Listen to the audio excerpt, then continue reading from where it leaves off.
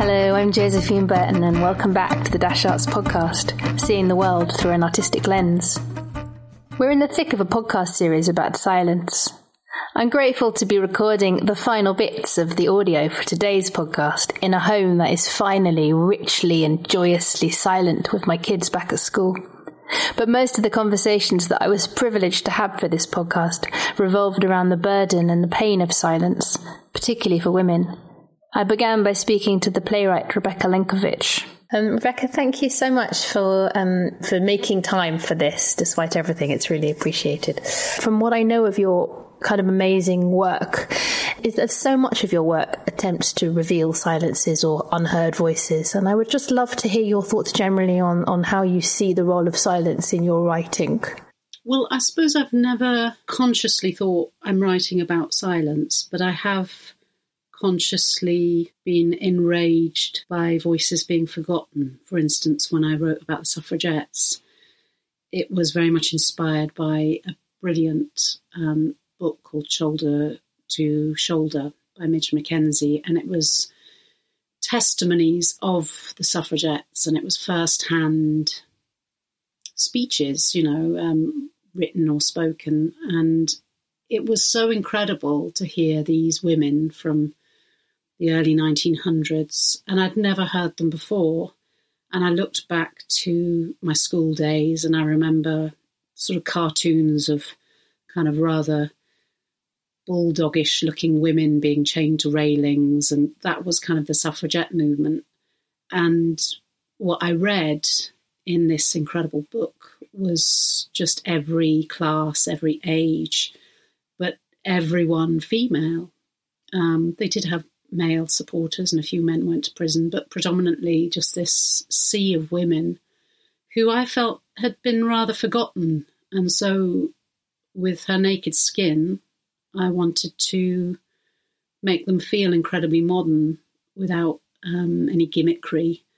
And I went into a lot of research for that. And I think it's incredible how words can release that. And I read a lot of the contemporary fiction, The Well of Loneliness by Radcliffe Hall, and various writings, and various words came up, which kind of like one woman said, "Oh, I puked." And I thought, gosh, that was from 1900, I puked. And it suddenly felt so sort of modern and fragile and vulnerable. And so, yeah, Her Naked Skin was very much about breaking a silence in terms of bringing those women to the stage. And, yeah, being silenced within society, which I think women have historically. And hopefully it won't happen ad infinitum. Hopefully that is what is happening daily and yearly. But the progress is so slow, I think. And I think it's very invisible, this kind of... There is misogyny that you see around, but there's also this silencing that is really quite terrifying, I think, over women. I know that it applies to a lot of different communities, but I think, the swathe of half of the human race, women, have been so silenced historically. And I do find that, revolting and repelling and terrifying. Yeah. I was completely inspired by Rebecca, particularly her desire to make visible so many invisible stories. Lucy Deer, theatre practitioner and creator of All in Your Head, takes a similar approach.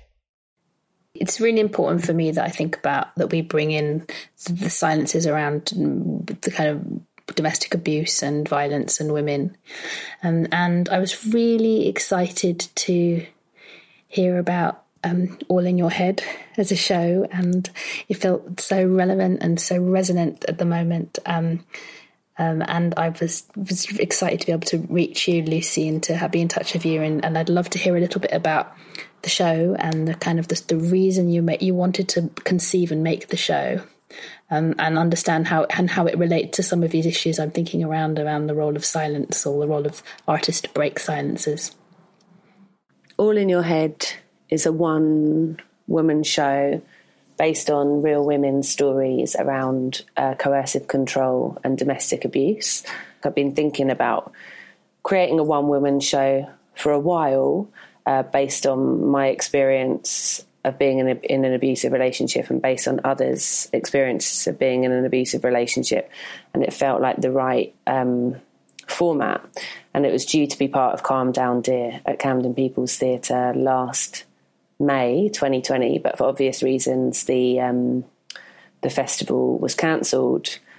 That the fact that we couldn't be in the theatre for the performance date meant that we really needed to kind of lean into the form of working online and explore what it is like to be inside this character's home via Zoom and via an online platform, and play with the idea of the voyeurism that the audience experience when watching this person, this character, Leanne, go through this slow experience of abuse in a relationship and not be able to do anything. So we're quite interested in playing with that.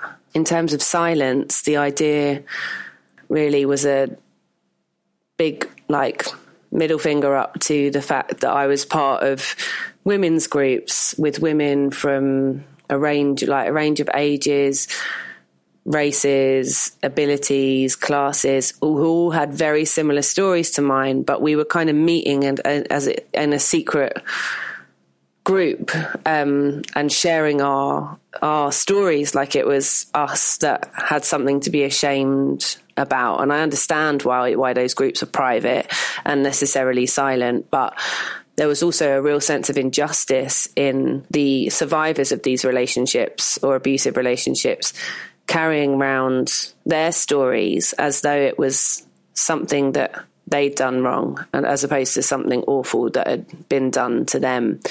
So I really wanted to make these stories heard and shed light on what's normally hidden in the shadows, on, shushed and not spoken about. It's a fantastic introduction, Lucy. It's opened loads of questions. I've got loads of questions to ask you. Can you tell me a little bit about the process? Because creating a safe space where people are able to open up and tell you these extraordinary, awful stories is vital.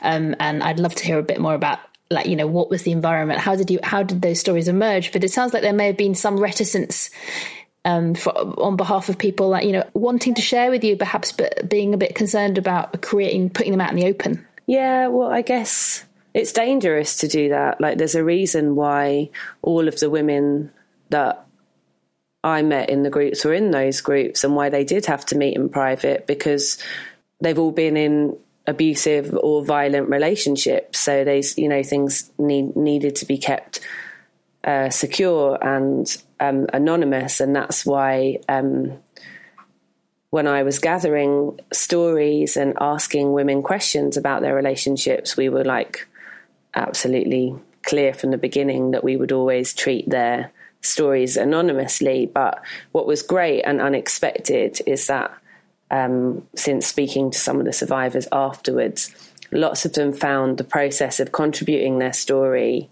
to a piece and then hearing it back as one of the collective voices in the show, they found that process really empowering, and that was an excellent outcome. It was always about bringing those voices to the fore and having them heard in a public forum and encouraging conversation and debate around these hidden stories.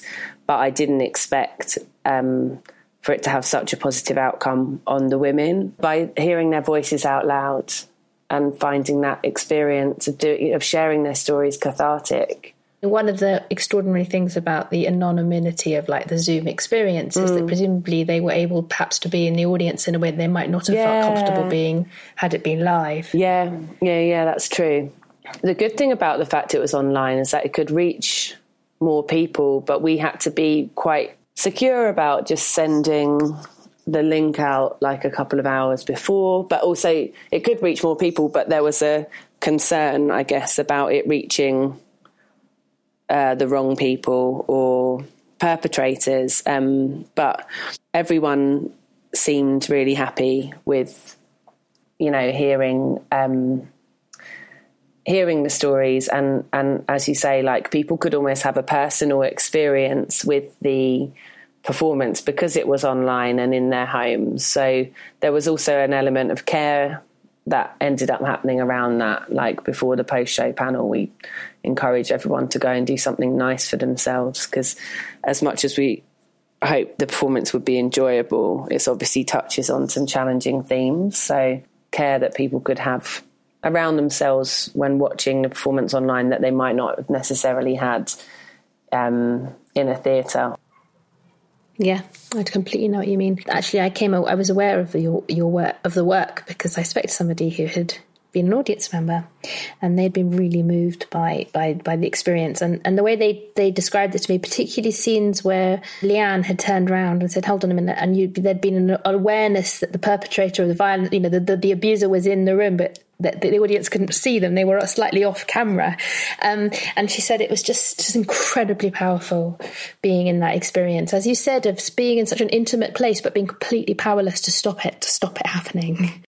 Yeah, and I think also the form, because we're used to being in each other's houses all the time, virtually at the moment, like the form really leans into the reality of how we're all living our lives at the moment. Whereas if you're in a theatre, you're reminded, because you can see the stage lights up there and the seats, the back of the heads of the people in the audience in front of you, you're reminded that you're watching a play.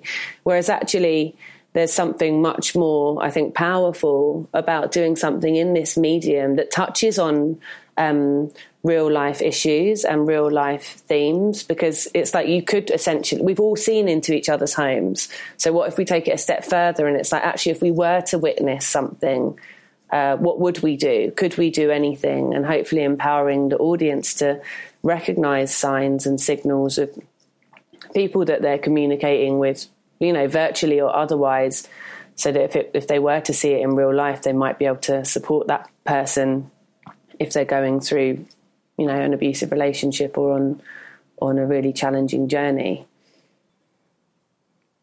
Lucy, can I ask you something?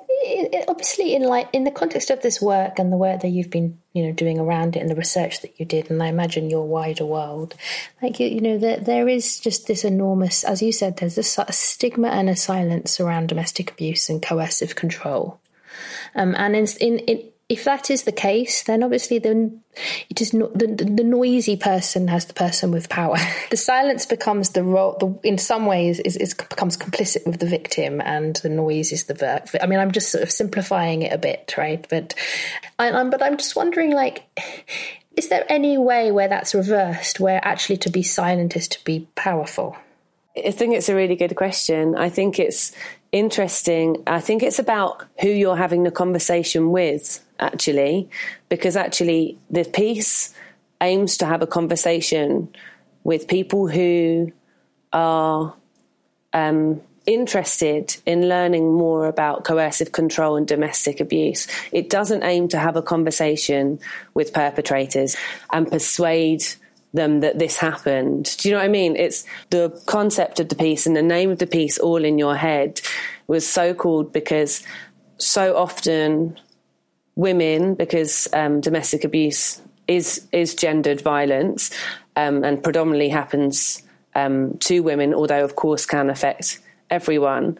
The term All in Your Head comes from, I guess, sending up a label that victims have been given. So to say it's all in your head is to question whether it happened at all. And I think it's about having a conversation with the audience and / society about spreading awareness around it. It's not about having a conversation with the perpetrators and proving that it did happen. We all know that it did happen, because that further kind of gaslights the survivors again. But I think it's about how the voice is used and who you're speaking to.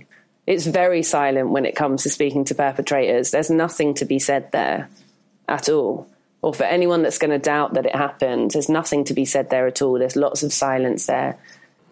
I think that's really helpful, and it's just giving the power back to the victims, isn't it? It's saying, you can make the decision about what you want to do.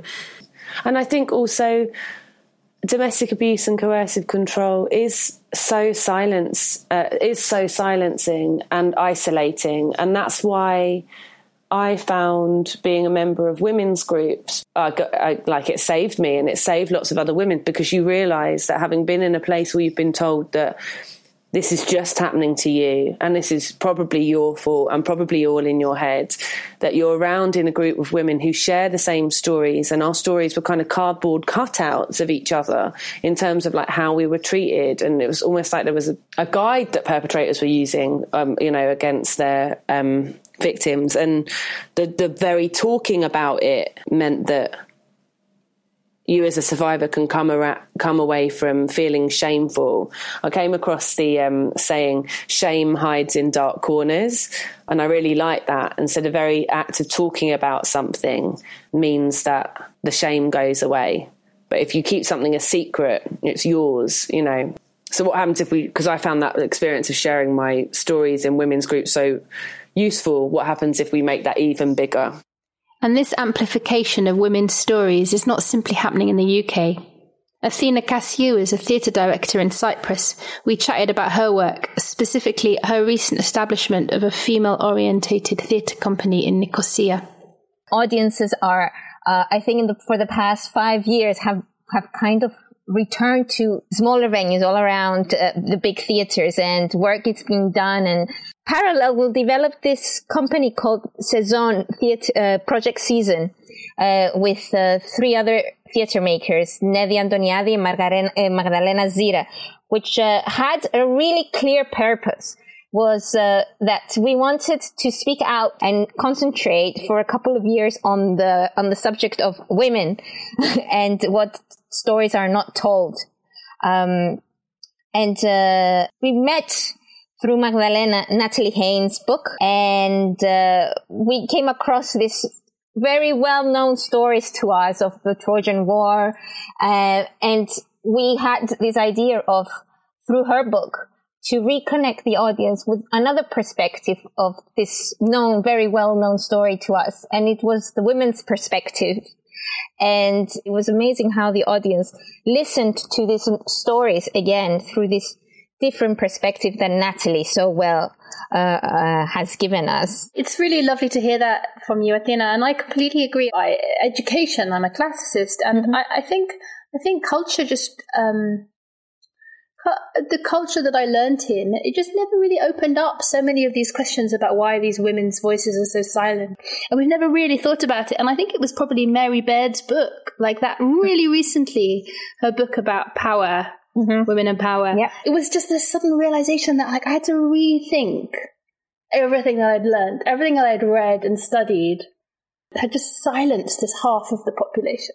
Exactly. And with this project that we started, it's such a huge learning adventure, and with all these people that we meet. And exactly as you say, is that we come across them. We've worked with this text, whether it's Shakespeare, whether it's Chekhov, whoever the playwright is. And now I feel like every time now we approach this text, our attitudes or our behaviors are changing, and hopefully we are changing. So it's amazing to see the silence is what we've been missing, how our thought process has changed through.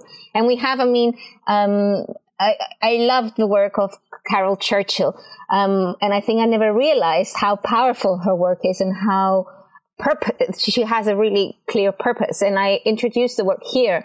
And only now I understand why I related so much to her work and why I felt it was necessary for her work to be staged. I think now I'm starting to put the words together why it was so important and how I related with this playwright. Athena, as a director, is so clearly careful about the choices she makes and the impact of those choices.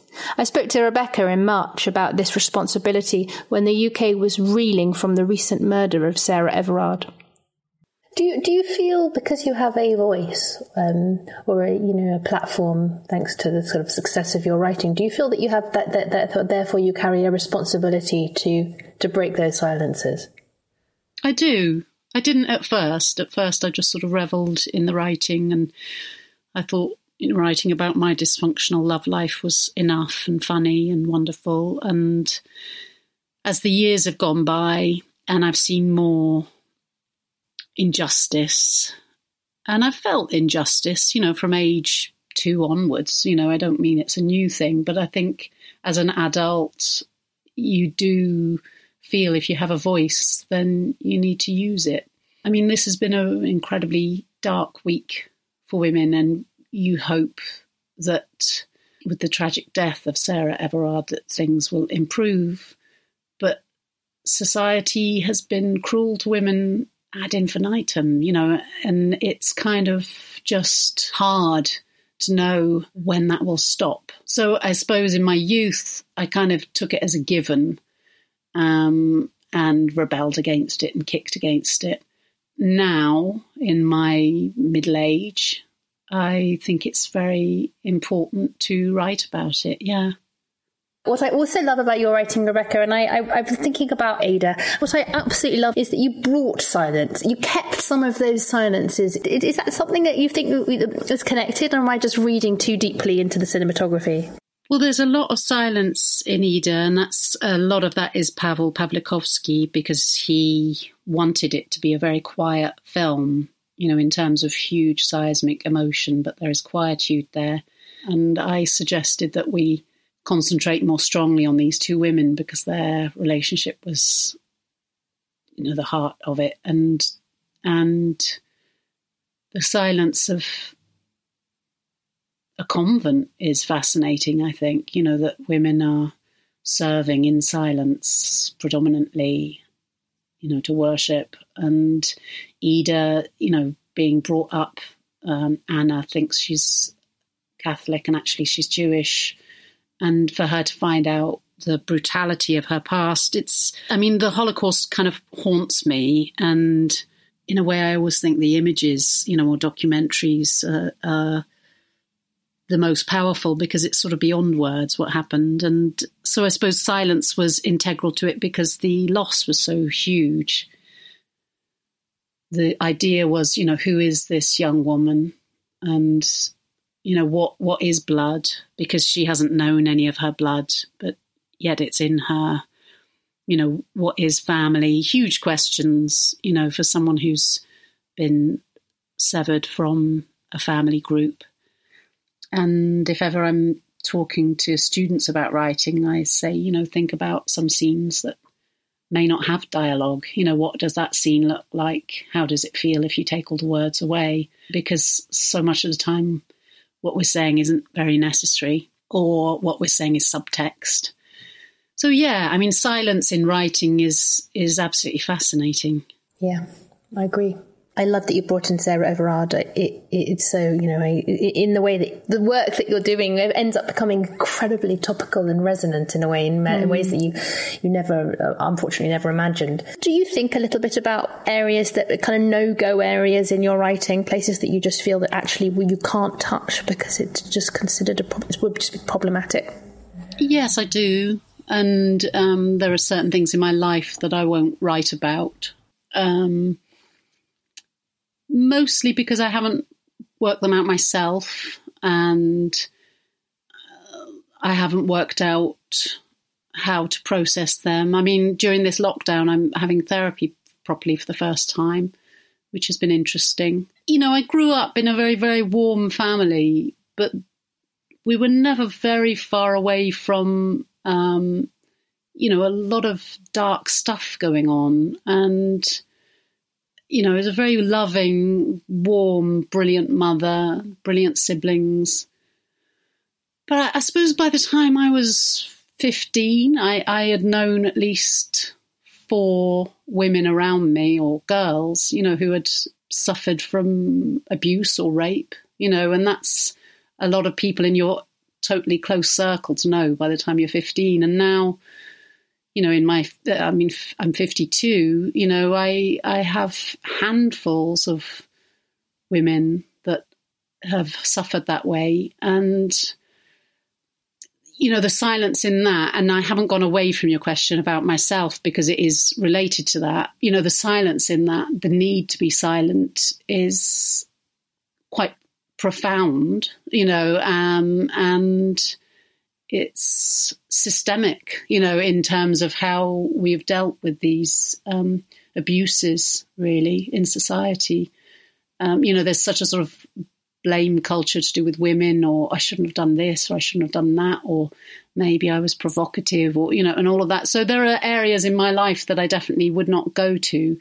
More recently, I had trauma. My father killed himself 8 years ago, and I probably wouldn't. I mean, I suppose everything I'm writing is, it's in me, but I wouldn't specifically write it because it's at the moment just too close. There's also something about, if you're writing, what is your material? Obviously, it's your own life in many, many ways, but you want to feel that there is something outside of that too. And if you connect with other subjects and people and real life people, I mean, recently I've been adapting She Said by Jodie Cantor and Megan Twohey, and they're the New York Times reporters who outed Harvey Weinstein, which is, all about women being silenced, women signing contracts and being paid money to be silent, and how those NDAs are just provoking a whole culture of abuse because the abusers go on, they are not stopped. So, I suppose what I'm saying is, I'm drawn to quite dark material a lot of the time. When I say material, these are real women. I don't mean it loosely, and I try to respect the stories that I am telling. And I met 3 of the women who had been involved and talked to them at length about what had happened to them. So, silence is a strange thing, isn't it? Because it can be so beautiful and so uplifting. And silence can also be hellish, and claustrophobic and suffocating. So it's an interesting word. I completely agree. I felt it more and more this year, I think, during this year of silence. And I think you're completely right that it's a sort of poison chalice. It can be both extraordinary and powerful and abusive. Trauma and its aftermath is such an everyday part of life for so many women. It's a great challenge to create work around it in a sensitive and meaningful way. I returned to Lucy to discuss her approach. How was it working with a wellness? You said you had a wellness therapist. Yeah, so wellbeing practitioner, the role, I worked with Lou Platt, who was incredible, and her role was to support the team in drawing from life experience, which is often the case in art. But I think very often we're expected as artists to kind of use our own, this stereotype of like this suffering artist, use our experience to kind of make work. But actually there needs to be responsibility and care for the individuals who are making the work. Did you find working with Lou that there were places that people just didn't want to go to? Yeah, there's always going to be resistance with anyone going through like a process, of therapy or well-being. And I also think it's really important to listen to those moments of resistance, because actually, I don't know if you know anything about window of tolerance. It's like it's not safe and healthy to unpick everything, traumatic or horrible that happened to you in your life, because you'd just be like a wreck on the floor. But what you can do, I think, is investigate in a careful and empathic and slow and caring way things that might come up. Even working with the wellbeing practitioner, and same with this project and the themes of this project, it's really important to have like consent and be boundary and say, no, I don't want to go there today, or I don't want to touch on that yet. Like, that's really important. As part of the research for this podcast, I spoke to Dr. Diane Waller, an art therapist and an emeritus professor of art psychotherapy at Goldsmiths University. She talked of the amazing work that the therapists that she's supported over the years have enabled with their patients, particularly terminally ill patients. She spoke passionately about the role that art can play in releasing emotions when words are no longer possible. It's incredible work, because it is so rare that one gets an opportunity to enable people in that kind of situation to have a means to express themselves. People have literally been speechless because of the extent of their illness. So the art therapists have been able to engage them in still being able to make some images. It's difficult for them to talk and express, and interaction is something that we've always tried to encourage in whatever form. The art therapists found that the female patients, the women patients, they didn't paint much, but they made astonishing things like bowls, little clay bowls, and they were often, when they could express themselves, talking about their children and how it was important for the children to be safe. And in this world, they felt they weren't very safe. And it was, of course, a reflection of their own situation. Do you think that in some way the art gives permission for the person to be themselves? Do you think it's the creative act that enables that to happen? I do, yes. I mean, I do, because I've seen it so many times. I've seen it work. It's astonishing, actually. It is really quite a privilege to be in the position of the art therapist there, because I have seen occasions where someone will produce an image which is just so powerful, so expressive of their situation. You know, it almost doesn't need words.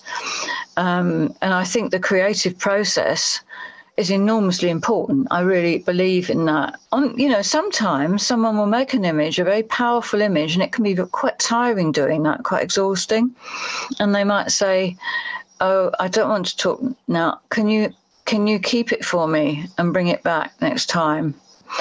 And then the next time, maybe the patient might want to say something, or they might not.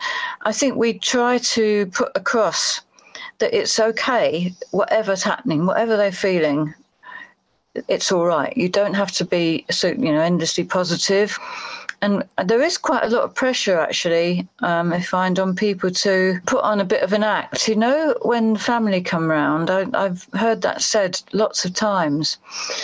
And they seem to be very aware of how upsetting it is for the family, let alone themselves, you know. So with the art therapy, creative process can help, you know, to manage all those feelings that they have, you know, about upsetting the family. I think it's incredibly important. Yeah, I think if I I wouldn't be an art therapist, really, I suppose, because I've just seen how powerful it can be. And back to Lucy to talk more about her process. How was it working with Safa, the writer? Me and Safa's relationship was very collaborative, and she had absolutely no ego about it and was like, look, I want to create a piece that serves these issues and serves the stories of the women involved. And we came from a very similar mindset, which helped. We were both really interested in pop culture, and that's why music features quite heavily in the performance, because we were talking about things that we'd noticed, or gender roles and gender expectations in modern day society. We talked about fairy tales, and there's this amazing series by, I think, the artist Dina Goldstein called Fallen Princesses, and it shows a photographic exhibition of what happens after the princesses happily ever after in fairy tales, and it's really dark but it's really good. And I guess we wanted to look at, you know, how as women, and certainly myself as young women, I was, you know, reading things about women getting rescued. So Rapunzel letting her hair down from the tower, Snow White waiting to get kissed by a prince. And then when I found myself in these women's groups, I was taught the exact opposite. The thing that I came away with, which was like, what? And I was really interested about this statement. I was told to beware of the rescuer, It's like, beware of the rescuer. And it's very common for perpetrators to sweep their victims off their feet, which is, sweeping someone off their feet is a sentence we associate with falling in love, and actually say that they're going to make everything better, say about, all these false promises. So to come away with beware of the rescuer and think about fairy tales and like, hold on, what are we being sold in society and in pop songs that are really like high tempo and like, I don't know, Toxic, for example, by Britney Spears, like thinking about like that relationship is awful. And if that relationship was to be in real life was to be a song, it would not sound that happy in its tone. So we talked a lot about that. And luckily we came at the project from exactly the same angle, and it was really useful for me to and I hope for Safa as well, to have that sounding board with each other, to have a conversation. Otherwise, ironically, the performance does become all in my head and might not reach the audiences that it needs to. I think it's really important to have a kind and gentle interrogation with a collaborative partner. I love the idea of the two of you asking each other the questions to kind of forestall the audience asking those of you. I think that's brilliant. I think you have to, yeah. And also it's lovely working on things independently, but actually you can thrash out a lot of those questions and kind of interrogate the piece kindly. It was really interesting having this chat with you because I hadn't thought about silence as a concept in the piece until I was asked to come onto this podcast. I guess something I haven't talked about in terms of silence is, in the show, there's one scene that Safa wrote, which is stunning, which is called The Silent Treatment. And like many of the scenes in the show, we only see the survivor, Leanne, speaking to the camera. But in this particular one, the silent treatment scene, we set it up so that the audience is the perpetrator, and he's having dinner with Leanne.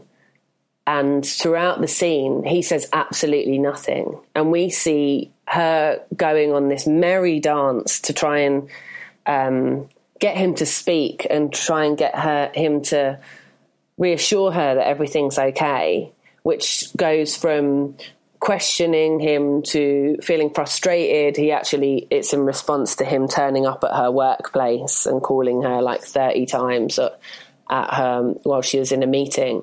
And we see her trying to make peace with this situation, with this person who just won't have a conversation with her.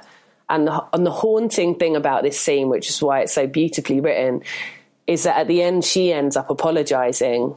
And I just think, in terms of like the power of silence in that scene and the perpetrator saying nothing, but the survivor exhausting themselves by playing out all the possible options, questioning him and trying to find out what's wrong with their relationship, because it was brilliant yesterday, it was brilliant before, it must be something she's done. Like, I just think that's quite an interesting scene to study from the point of view of silence and how much power there can be in silence, both positively and negatively as well. The point of this show is about educating everyone so that whether it happens to them or someone near them, they recognise warning signs and that they can access support through our support back and not let abusive relationships happen in silence. It's better to ask. It's better to say something. Are you okay? Do you want to chat? Anything like that, as opposed to just being silent.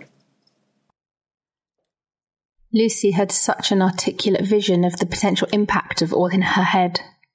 I went back to Athena for her opinion on the influence and reach that theatre can have. I mean, do you think that the arts has the distinctly kind of a clear role that they can play in revealing some of those silences? I think talking with academics and talking with people that have studied gender, they're all saying one theatre performance can say what 100 lectures can say, or what politicians can never say. I think theatre has this very direct power to talk straight to someone's heart, soul, and mind, because it's a dialogue, it's a co-experience. So theatre is a really powerful tool to speak out. And I think here in Cyprus, because we are a small island and because we've spoken up, I think I'm really glad I feel like things are changing. Theaters are changing their repertoires. Theaters are becoming more conscious that there is this conversation going on, which I don't think they were before. And especially now, I don't know if you know, with what's happening in Greece and in Cyprus with the Me Too movement, it has started a conversation very publicly. So it's a subject matter or questions that have been silenced and they've never been on the foreground of conversations are now very much in a spotlight, and understanding that it's necessary to question classics, to question our points of view, to question this silence. I did read recently that the Me Too movement was beginning to have an impact on in the Greek society. Are you able to tell me a little bit about it for the podcast? An athlete in Greece spoke up about how she was abused, and then slowly, by sharing one story, people are getting the courage to share more stories and not being scared by this powerful system that's on top of them, this fear that everyone has. If I speak out, I will lose job. If I speak out, I will be thrown out of this community, which is very small. So, this is the power of stories. When you speak out and you're not silenced, then you're giving power to someone else to speak out. And then there is a collection of stories that redefine who we are, that can change a society, that can change behavior, that can change the systems. And that's just by sharing stories and being there for each other. It sounds like you're doing extraordinary work. Do you feel some sort of responsibility yourself that, as an artist, as a woman, as a theatre director, to help to share those stories? I do feel responsibility. I think it is our responsibility because, if we're expecting people to come and see the work, because we're not doing work for ourselves, we're doing work to tap into an audience, to communicate with an audience, then we have to be really careful what we choose to share. And I think, yes, we have a responsibility of what we are portraying on stage, of what stereotypes we decide to retain, how we want to break down those stereotypes, how we see characters from maybe a new perspective, a new point of view. Of course. Yeah, 100%. Speaking out, and importantly, whether we have the choice to speak out, led me back to my conversation with Rebecca. We chatted about Meghan Markle's recent interview with Oprah Winfrey. I was thinking about that, the line that Oprah Winfrey used. That line that was trailed was, "Were you silent or were you silenced?" It's really hanging with me because I think, there's an active decision to be silent, and then there is something that society takes that choice out of your hands and you are either forced to be silent or perhaps you're not able to be. Yeah, absolutely. I ache for the people who are silenced, children, women, men. I don't say it's an all-female thing. Everyone can suffer from it. And it's a terrible, terrible thing. When I think of the word silence, I think of beauty, but when I think of a lot of the work I've been doing lately, working on another screenplay that is very much about people being silenced, about horrific past events. Just the whole play of power is kind of so repellent that we haven't got it right yet. This power play of some people can tell other people to be quiet. It's such a simple notion, isn't it? Be quiet. I remember when I was, I think I was 15 and I was auditioning to get into the National Youth Theatre, and I was doing Troilus and Cressida, and the line "stop my mouth," it always stayed with me, this "stop my mouth." And there's a woman telling a man to tell her to be quiet. It's quite sort of strange, it's sort of, because she doesn't want to say how much she loves him. So it's kind of like an innocent request, but this kind of binding, which I think especially of women, binding their feet and binding their mouths. And, it has to stop. And I don't know how we do that. America at least has got rid of its biggest misogynist. Trump has gone and he is finally silenced, which is a very good thing. But how we change and shift, I don't know. It's a hard problem. It would be amazing if, we can just keep protesting. It just amazes me that in this day and age, 2021, we still can't treat women decently, that we still can't call misogyny a hate crime. Why is that so difficult? Why isn't that apparent rather than, something that needs to be pleaded for? But I mean, young women today, I think, are very hopeful and brilliant. Yeah, and they must shout, the roaring girl. We must all be the roaring girl and fight for our voices. My immense thanks to Rebecca, Lucy, Athena and Diane for their insights and commitment to speak out and enable others to do the same. We'll put links to their work in the show notes. Next time on the Dash Arts podcast, we'll explore the silencing of voices and cultures across national and political divides. I'll chat more to Athena about the border across the island of Cyprus and to other extraordinary international artists breaking silences in extremely challenging situations. You can subscribe to our podcast via our website or wherever you get your podcasts to ensure you don't miss it. And if you like the Dash Arts podcast, follow the show, share, and please leave us a review. It helps us stay visible and not silent and would mean the world to us. The Dash Arts podcast was produced by Rachel Head. I'm Josephine Burton, and we'll be back in a fortnight with more conversation. Thank you for listening.